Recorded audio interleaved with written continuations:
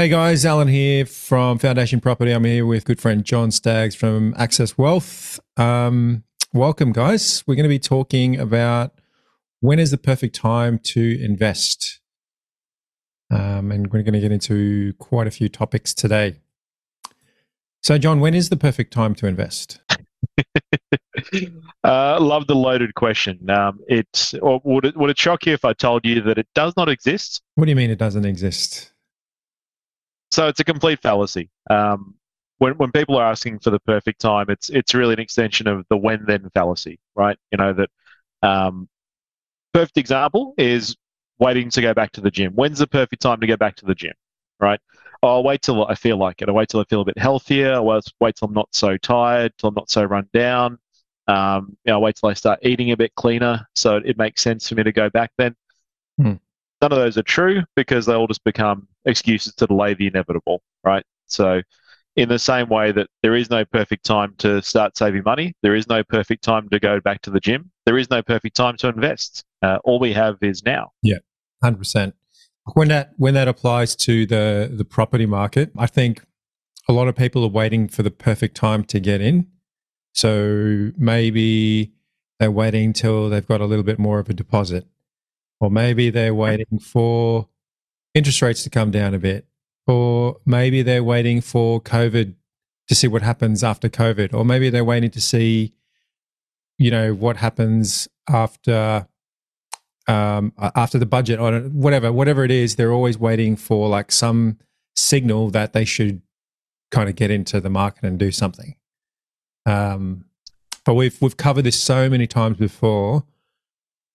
You really, with the property market, it's really not like shares or crypto or anything like that. It's really long term. You really have to zoom out a long time to see the benefit of investing in property. Yes, absolutely. One thing that really creeps to mind, though, when you mention those reasons that people give to not do something, right? So waiting for more savings, waiting to see what happens next with the economy, waiting until rates come down. I don't think anyone's actually thought those things through.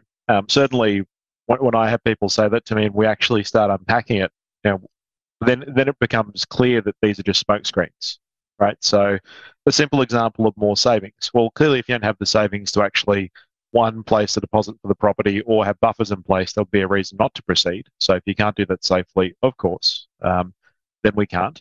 But assuming you do, assuming you've got the money to actually one, secure the asset, and two, have buffers in place if we do have things such as rental vacancy, if we do have a little bit of negative cash flow for a time, assuming that you can plan and fund for that safely, and then still feeling you need more savings. Well, how much more?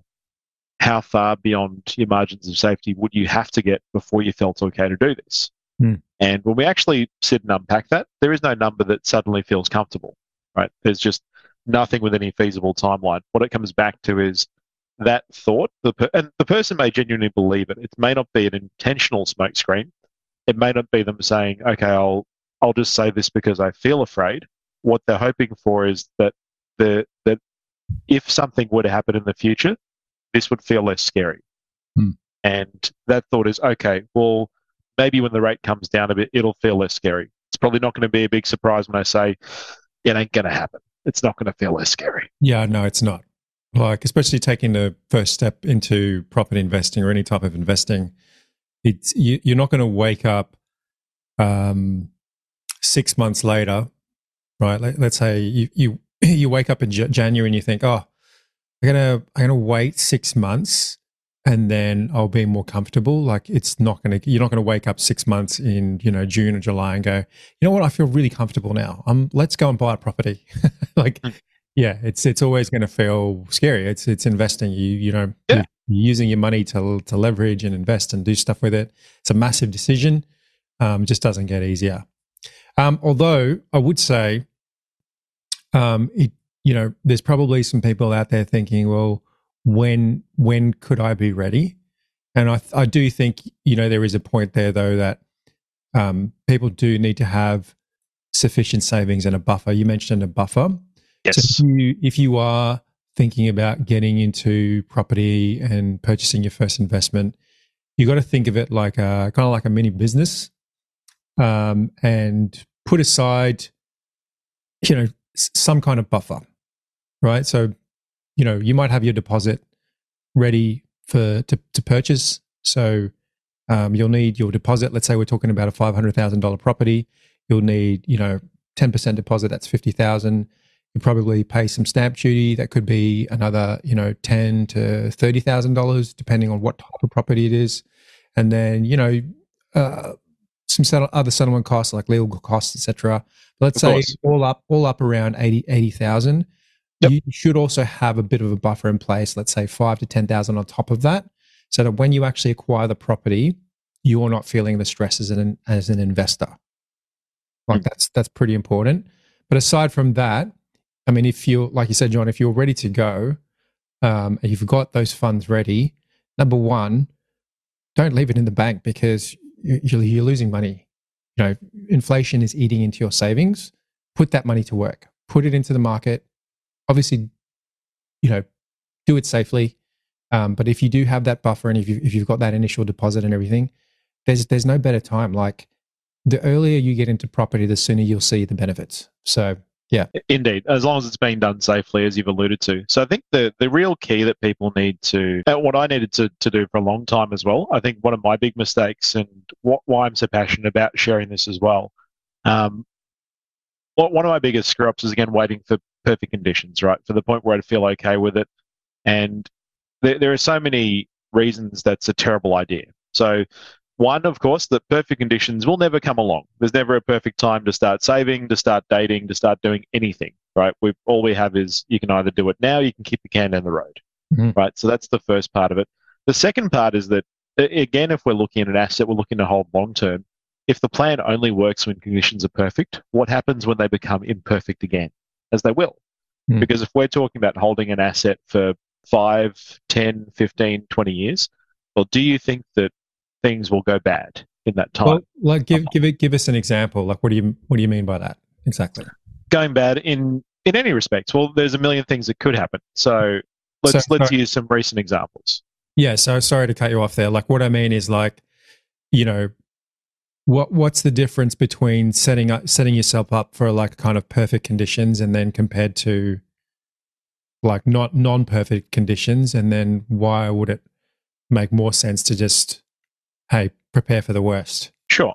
So let's use, I guess, the recent history as an example. Let's pretend that you had the foresight to enter the market at the start of the pandemic. Interest rates were about to drop to record lows. You could have gotten assets really at very competitive prices because vendors didn't have a lot of confidence. They didn't know what was happening.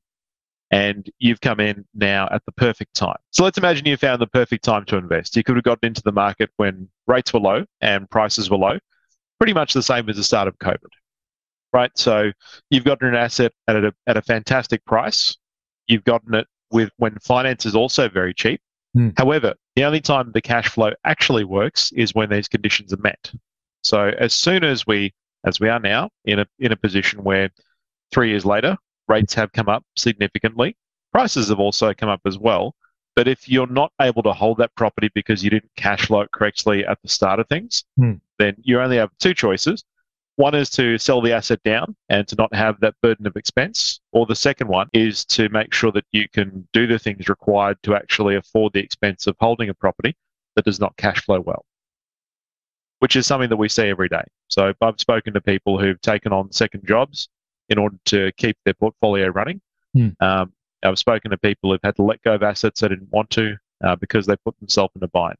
So if the plan only works in the best case scenario, then changes to conditions will occur over a long enough period of time. It's not an if, it's going to happen. Yeah.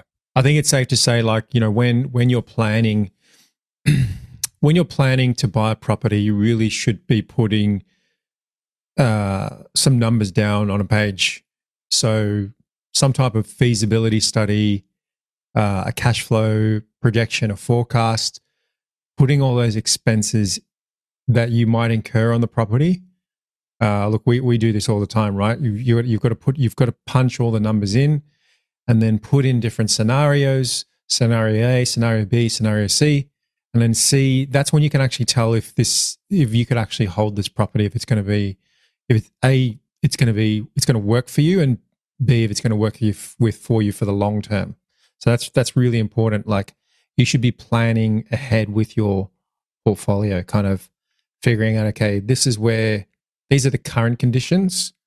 If the conditions were to change, like the rates would go up or the rent would come down a bit or expenses might go up, and we've got a buffer and our buffer goes down, like, we've got to be thinking about all those things.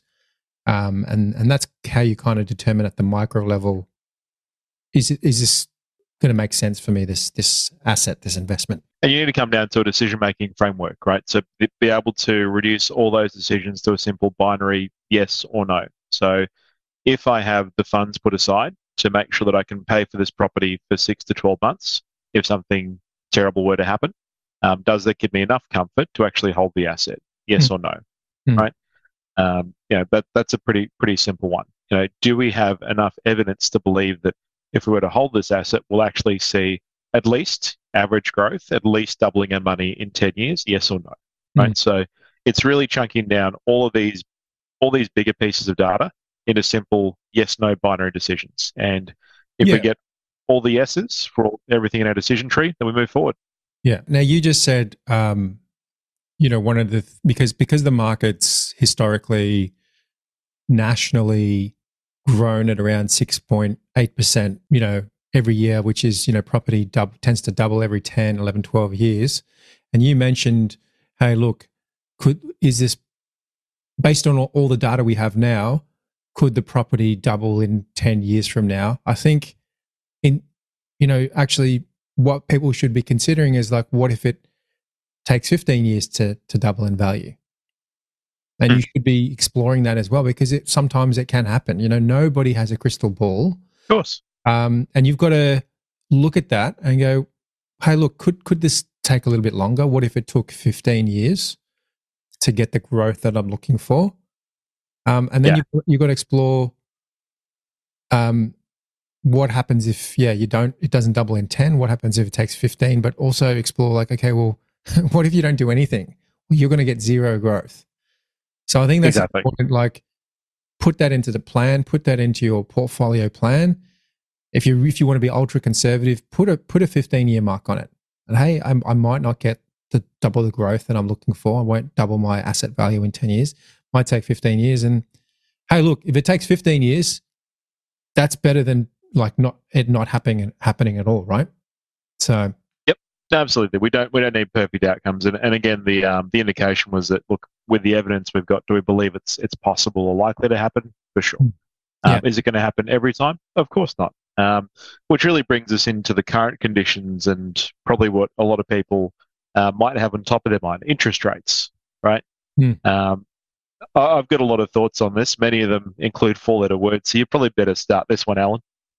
Oh, well, at the moment, as of the recording of this, which is, our podcasts are a little bit delayed, but this is the 5th of August, 2023. There's been a pause in the rate rises.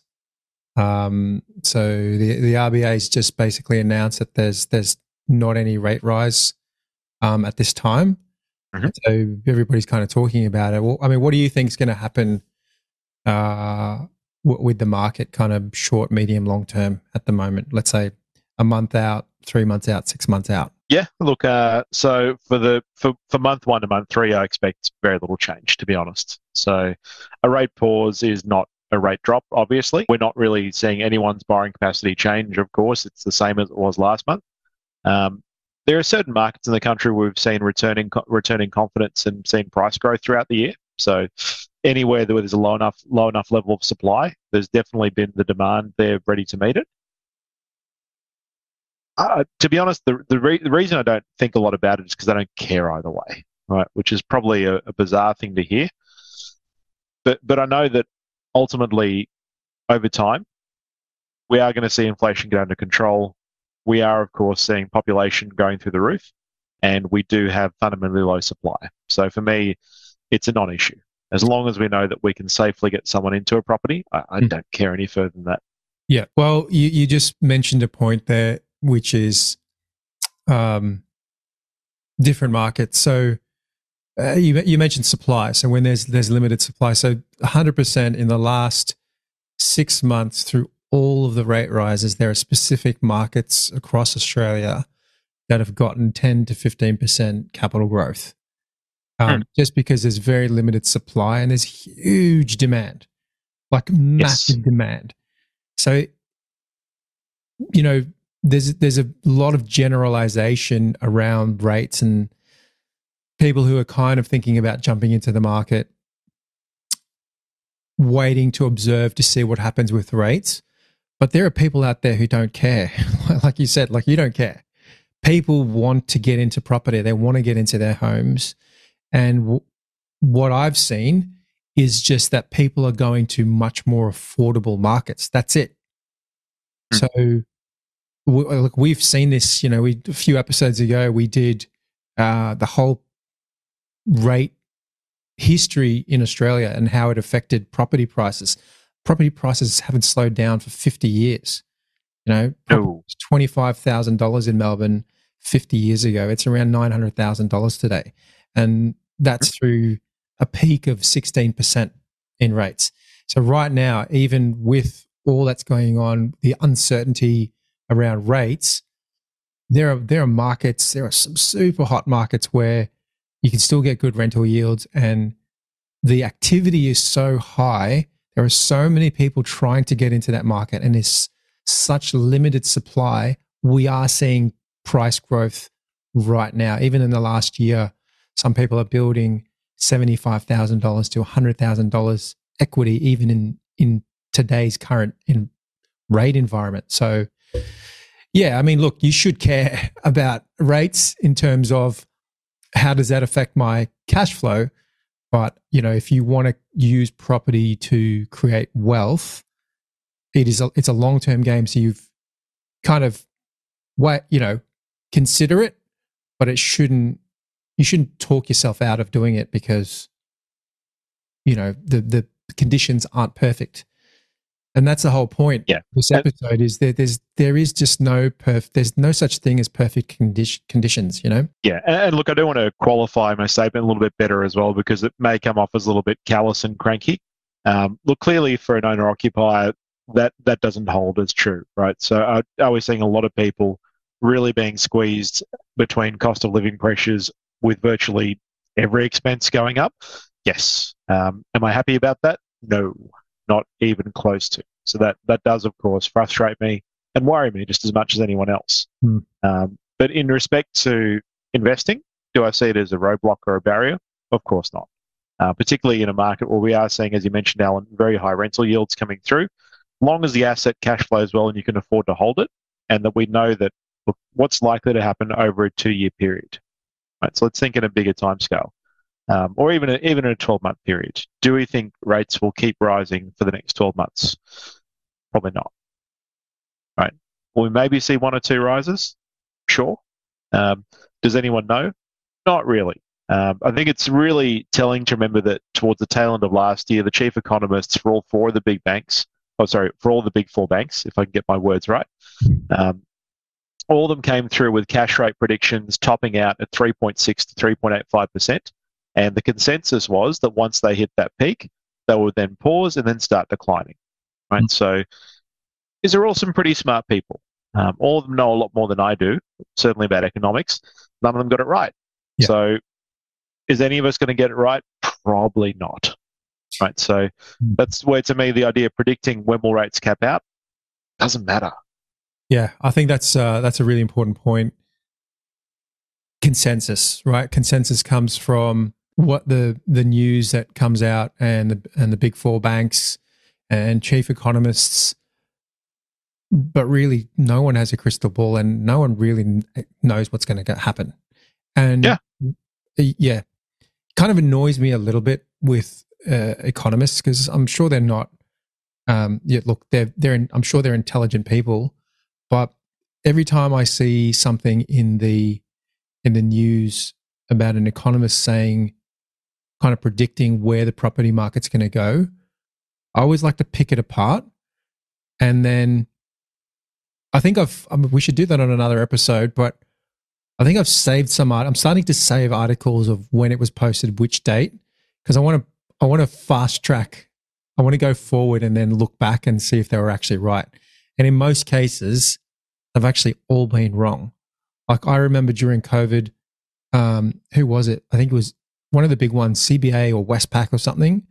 They thought during COVID property prices would drop by up to 28%, something like that. I think that particular paragraph was taken well and truly out of context, right? So part of the modelling that actuaries are supposed to do, in addition to what they believe is likely to happen, is they're also required to create doomsday scenarios, right? So putting the modelling forward.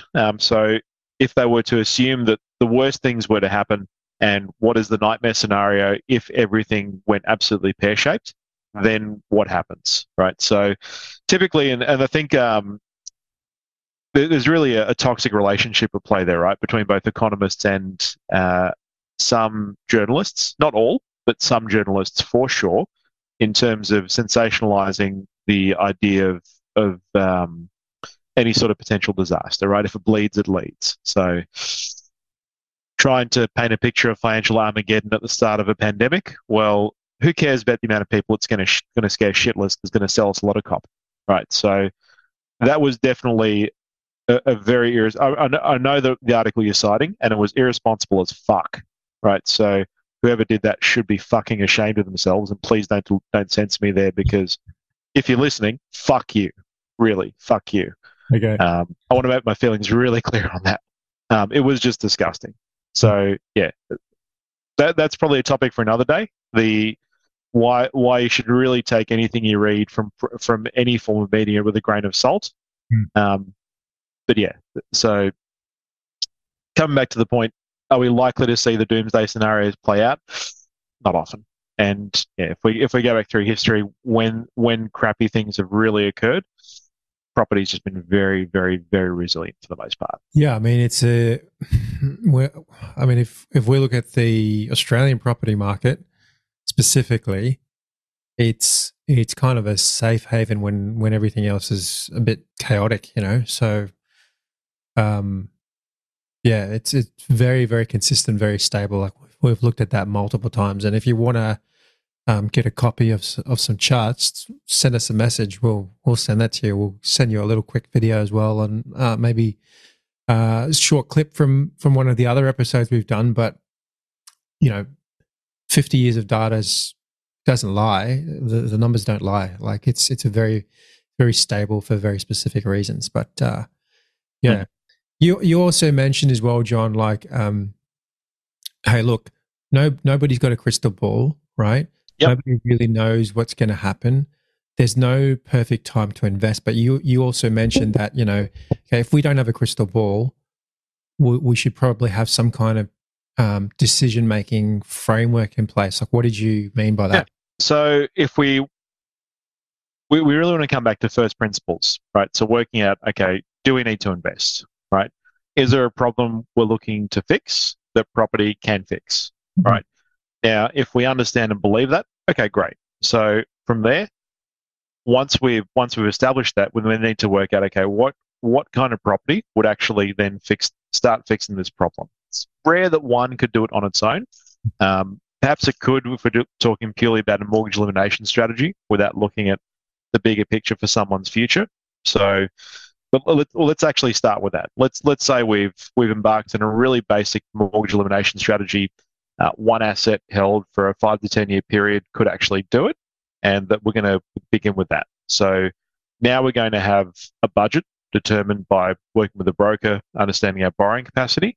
We'll have a target in mind based on the mortgage in our home we need to eliminate. So we'll work out a figure of capital growth we need to achieve, the equity we need to build to actually eventually sell that property and pay our home off, right? So now we've got some goalposts to work with. So now that we understand the equity we need to build and the timescale we're working towards, so we need to figure out, okay, how do I then find a property that I can then hold for this 10-year period that is very likely to give me the growth I need, and where I can feasibly cash flow this property the whole time without actually stripping food off the table. Hmm. So we draw it all back to first principles. And then you can break those down even further. So what are the likely indicators that will tell me I'm going to have capital growth? Diversity of employment, strong economy, low supply, high demand, reasons for demand as proven by infrastructure, right? And obviously many other beyond that, but that's a good enough start for us, right? Then we look to the cash flow. So based on the rental yields averaging for that sort of property in that area, what am I actually receiving? What is my mortgage expense? What are my other expenses? Council rates, building insurance, landlord's insurance, all the other costs I'll accrue as an investor. If I use the current vacancy rate, what's the likely vacancy I'll have per year?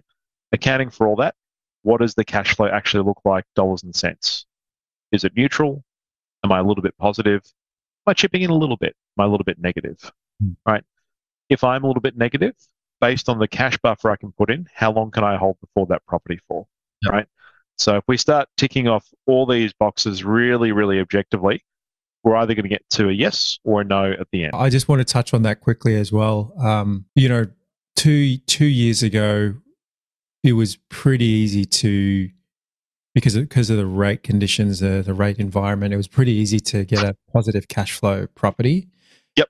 More and more these days, we are seeing more neutral to negative cash flow properties, even in really strong rental income markets. Indeed.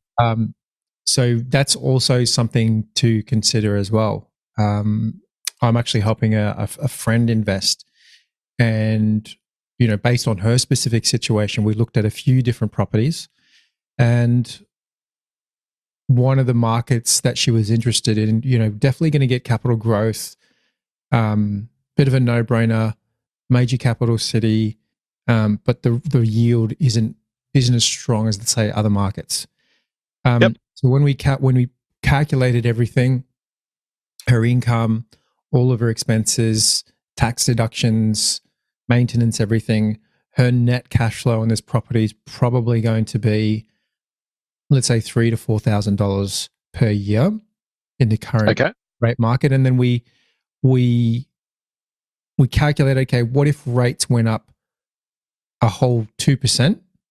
And then it was going to cost her maybe like $7,000 to $8,000 per year to hold the property.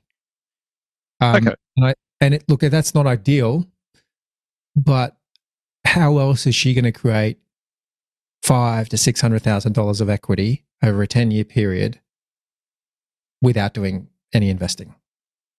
Sure. Well, let's break that right down though. She'd have to work 2 to 3 jobs to create that herself.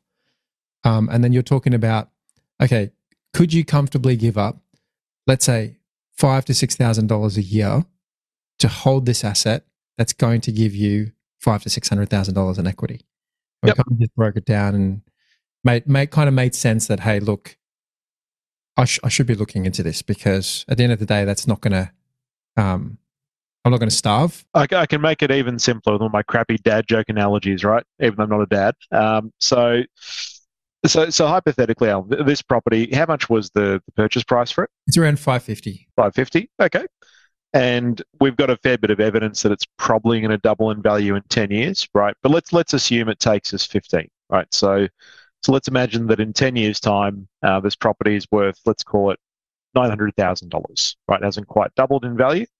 So we've got profit somewhere in the order of $350K, right? Assuming we've sold down at that point in time, a capital gains tax probably around about 50K-ish, right? Let's assume a bit more. Let's assume we've got a neat profit of about 280K all up, right? So now if I told you that you could go around the corner from your house and use an ATM, right? So you mentioned the cash flow for this property was $3,000 to $4,000 a week currently. Worst case scenario numbers, per year, I should say, not per week. Yep. $3,000 to $4,000 per year currently, about $8,000 per year, worst case scenario, right? So about $120 a week or thereabouts. That would cost you. Now, if I told you there was an ATM around the corner from your house that you could stick $120 a week into, and in 10 years' time, you could pull out $280K, would that seem like a dumb idea? Yeah, that makes complete sense, right? And that's the whole point, is you got to look long term and look at, hey, look, I'm putting money into this, but there is an outcome at the end of this. And people get a little bit. My numbers are off as well. About 150 a week. Sorry. Okay. 150. Well, let's say it's 150 a week, which is, how much is that per year? That's how much did we say that was? That was $3,000 to $4,000 per year, something like that. $7,800 per year. $7,800. Now that's using the nightmare numbers. That's saying rates have gone up by 2%. So that's saying $7,800 a year, right, in total.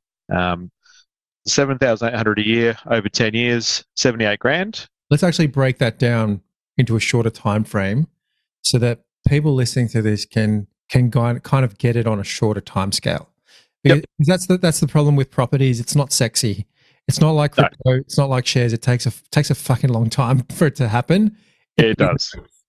So maybe let's break it down into like a yearly chunk.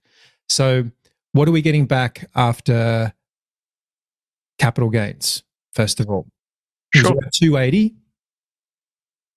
And we're putting, so that's $28,000 per year over a 10-year period. That's right. Yeah. Yep. Okay, so it's $28,000 a year. And how much money are you putting in per year? Was $7,800. Yep. Right. Let's call it $8,000. 8. Yep. So every year you're putting in $8,000 and you're getting $20,000 back. That seems like a pretty good deal to me. Yep. Let's break it down monthly now. So if I put in, what's 8,000 divided by 12? And 20,000 divided by 12. And let's work out monthly, and then let's work out weekly. So 8,000 divided by 12, number of the beast, of course, 666. Is it really? Indeed. Yeah. Maybe we picked the wrong example. Let's call it 660, right? So we said 7-8 per year. So let's call it 650 per month, right? So 28,000 divided by 12 gets us to $2,333. Less our 650 gets us roughly 1,680 per month. Monthly. Okay. So we're putting in how much a month? 660? Yep. Or 650 and getting 1,680 back per month. That's like almost a 3x. Yep. Pretty well bang on. It's kind of like you taking $50. Like you said, you go around the corner and there's a magical ATM. That's like you getting $50, putting it into the ATM, and the ATM goes, "Thanks for that $50. Here's 150 back." Yep. That's the obvious reason people don't do this. Of course, there is delayed gratification. It is a long-term payoff. We don't get the visceral feeling of those schmackers straight in the hand. That is the problem with people, though, is they can't handle the delayed gratification. Like people want things like now. Of course.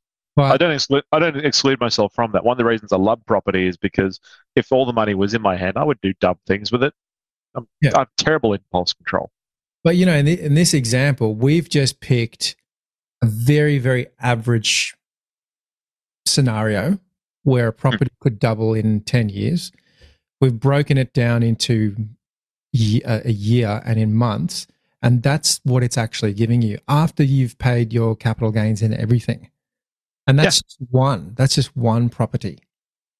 So you put in $600 into this magical ATM and it spits out almost 3 times more, around $1,600, $1,700, something like that. What about on a weekly basis? Let's maybe calculate it weekly and then daily. And I'm just curious to see what the numbers are. I couldn't be bothered. No. I actually am going to do this. I've got my calculator here. So 660. Oh God. 660. Of all the times you get a math boner, really. That's 650. Yeah, 650 per month. So divide by 4.33. Can't help myself. You put the problem out there, I've got to do it. Oh God. Yeah, okay, 650. Okay. So we're putting into the magical ATM, we're putting in $152. Oh God. It shouldn't be 150 on the dot. Around 152. And then I'm just going on rough figures here. I'm just going to round it up to 1,700 was the per month.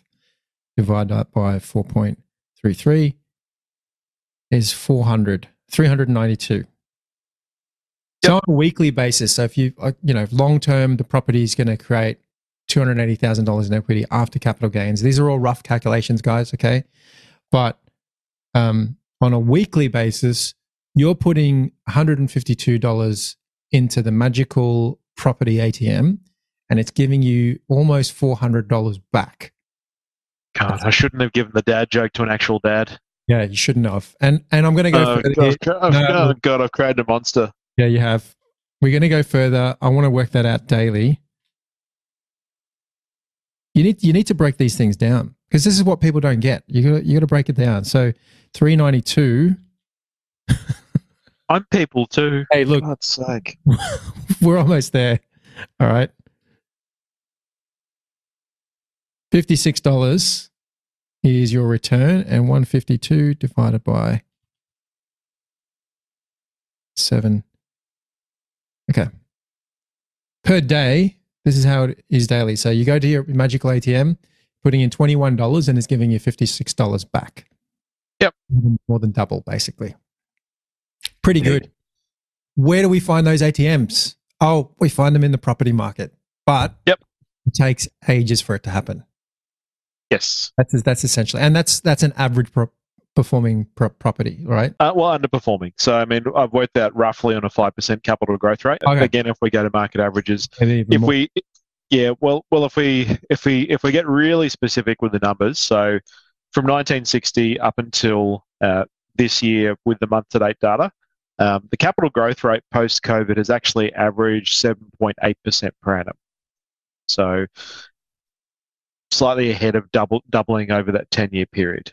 Exactly double would be 7.2% compound growth per annum.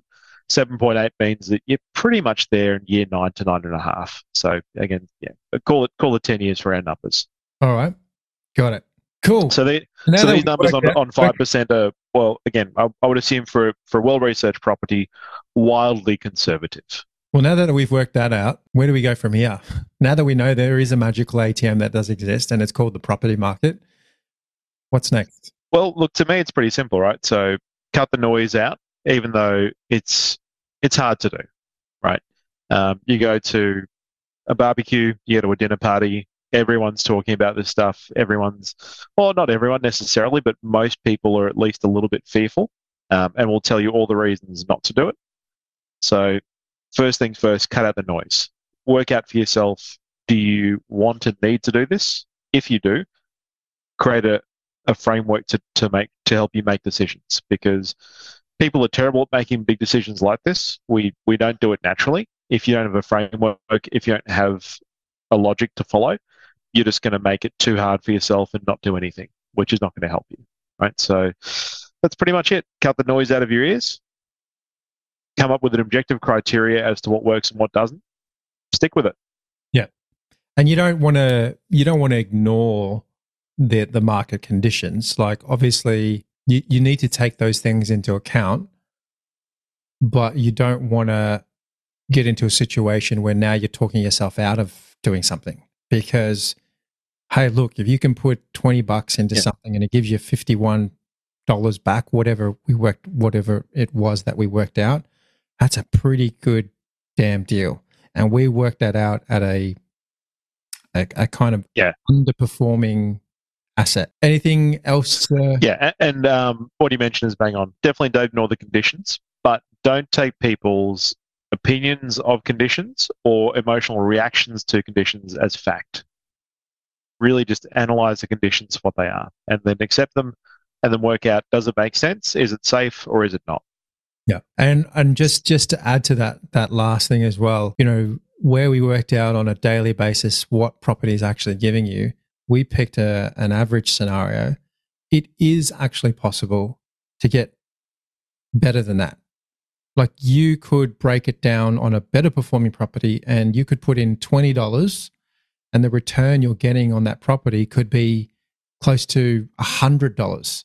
Like, imagine that, putting in $20 into a machine and then it spits out $100. So, you can find even better performing properties than the scenario that we just came up with. So, of course. Yeah. So I think that's a pretty simple summary about When is the perfect time to invest does not exist. Do we need to take the current conditions into account when reviewing an asset? Of course we do. Do we want to use the current conditions as a reason to not do something? Of course not. What we do want to establish is clear margins for safety, a clear decision-making framework, and understanding that when we do try and predict what's going to happen for the future, no one will ever get it completely right. All we can do is work off best principles and let that guide us, and then work out, do we want to take action? Do we not? And if we've worked out we do want to take action, to find the safest way to do it. So that's me spent. Allan, any final thoughts you want to add in? I think this episode kind of really highlights that even in current conditions, look, you should be considering property anyway. Like, you're not going to get you're never going to get perfect conditions. So even if your property's cash flow negative, the yield isn't amazing, look at the long-term benefit. And then, as we've broken down, it's property's kind of like a magic ATM. You put money in and it spits money out. The only thing is that you just don't see it straight away. You get the result later.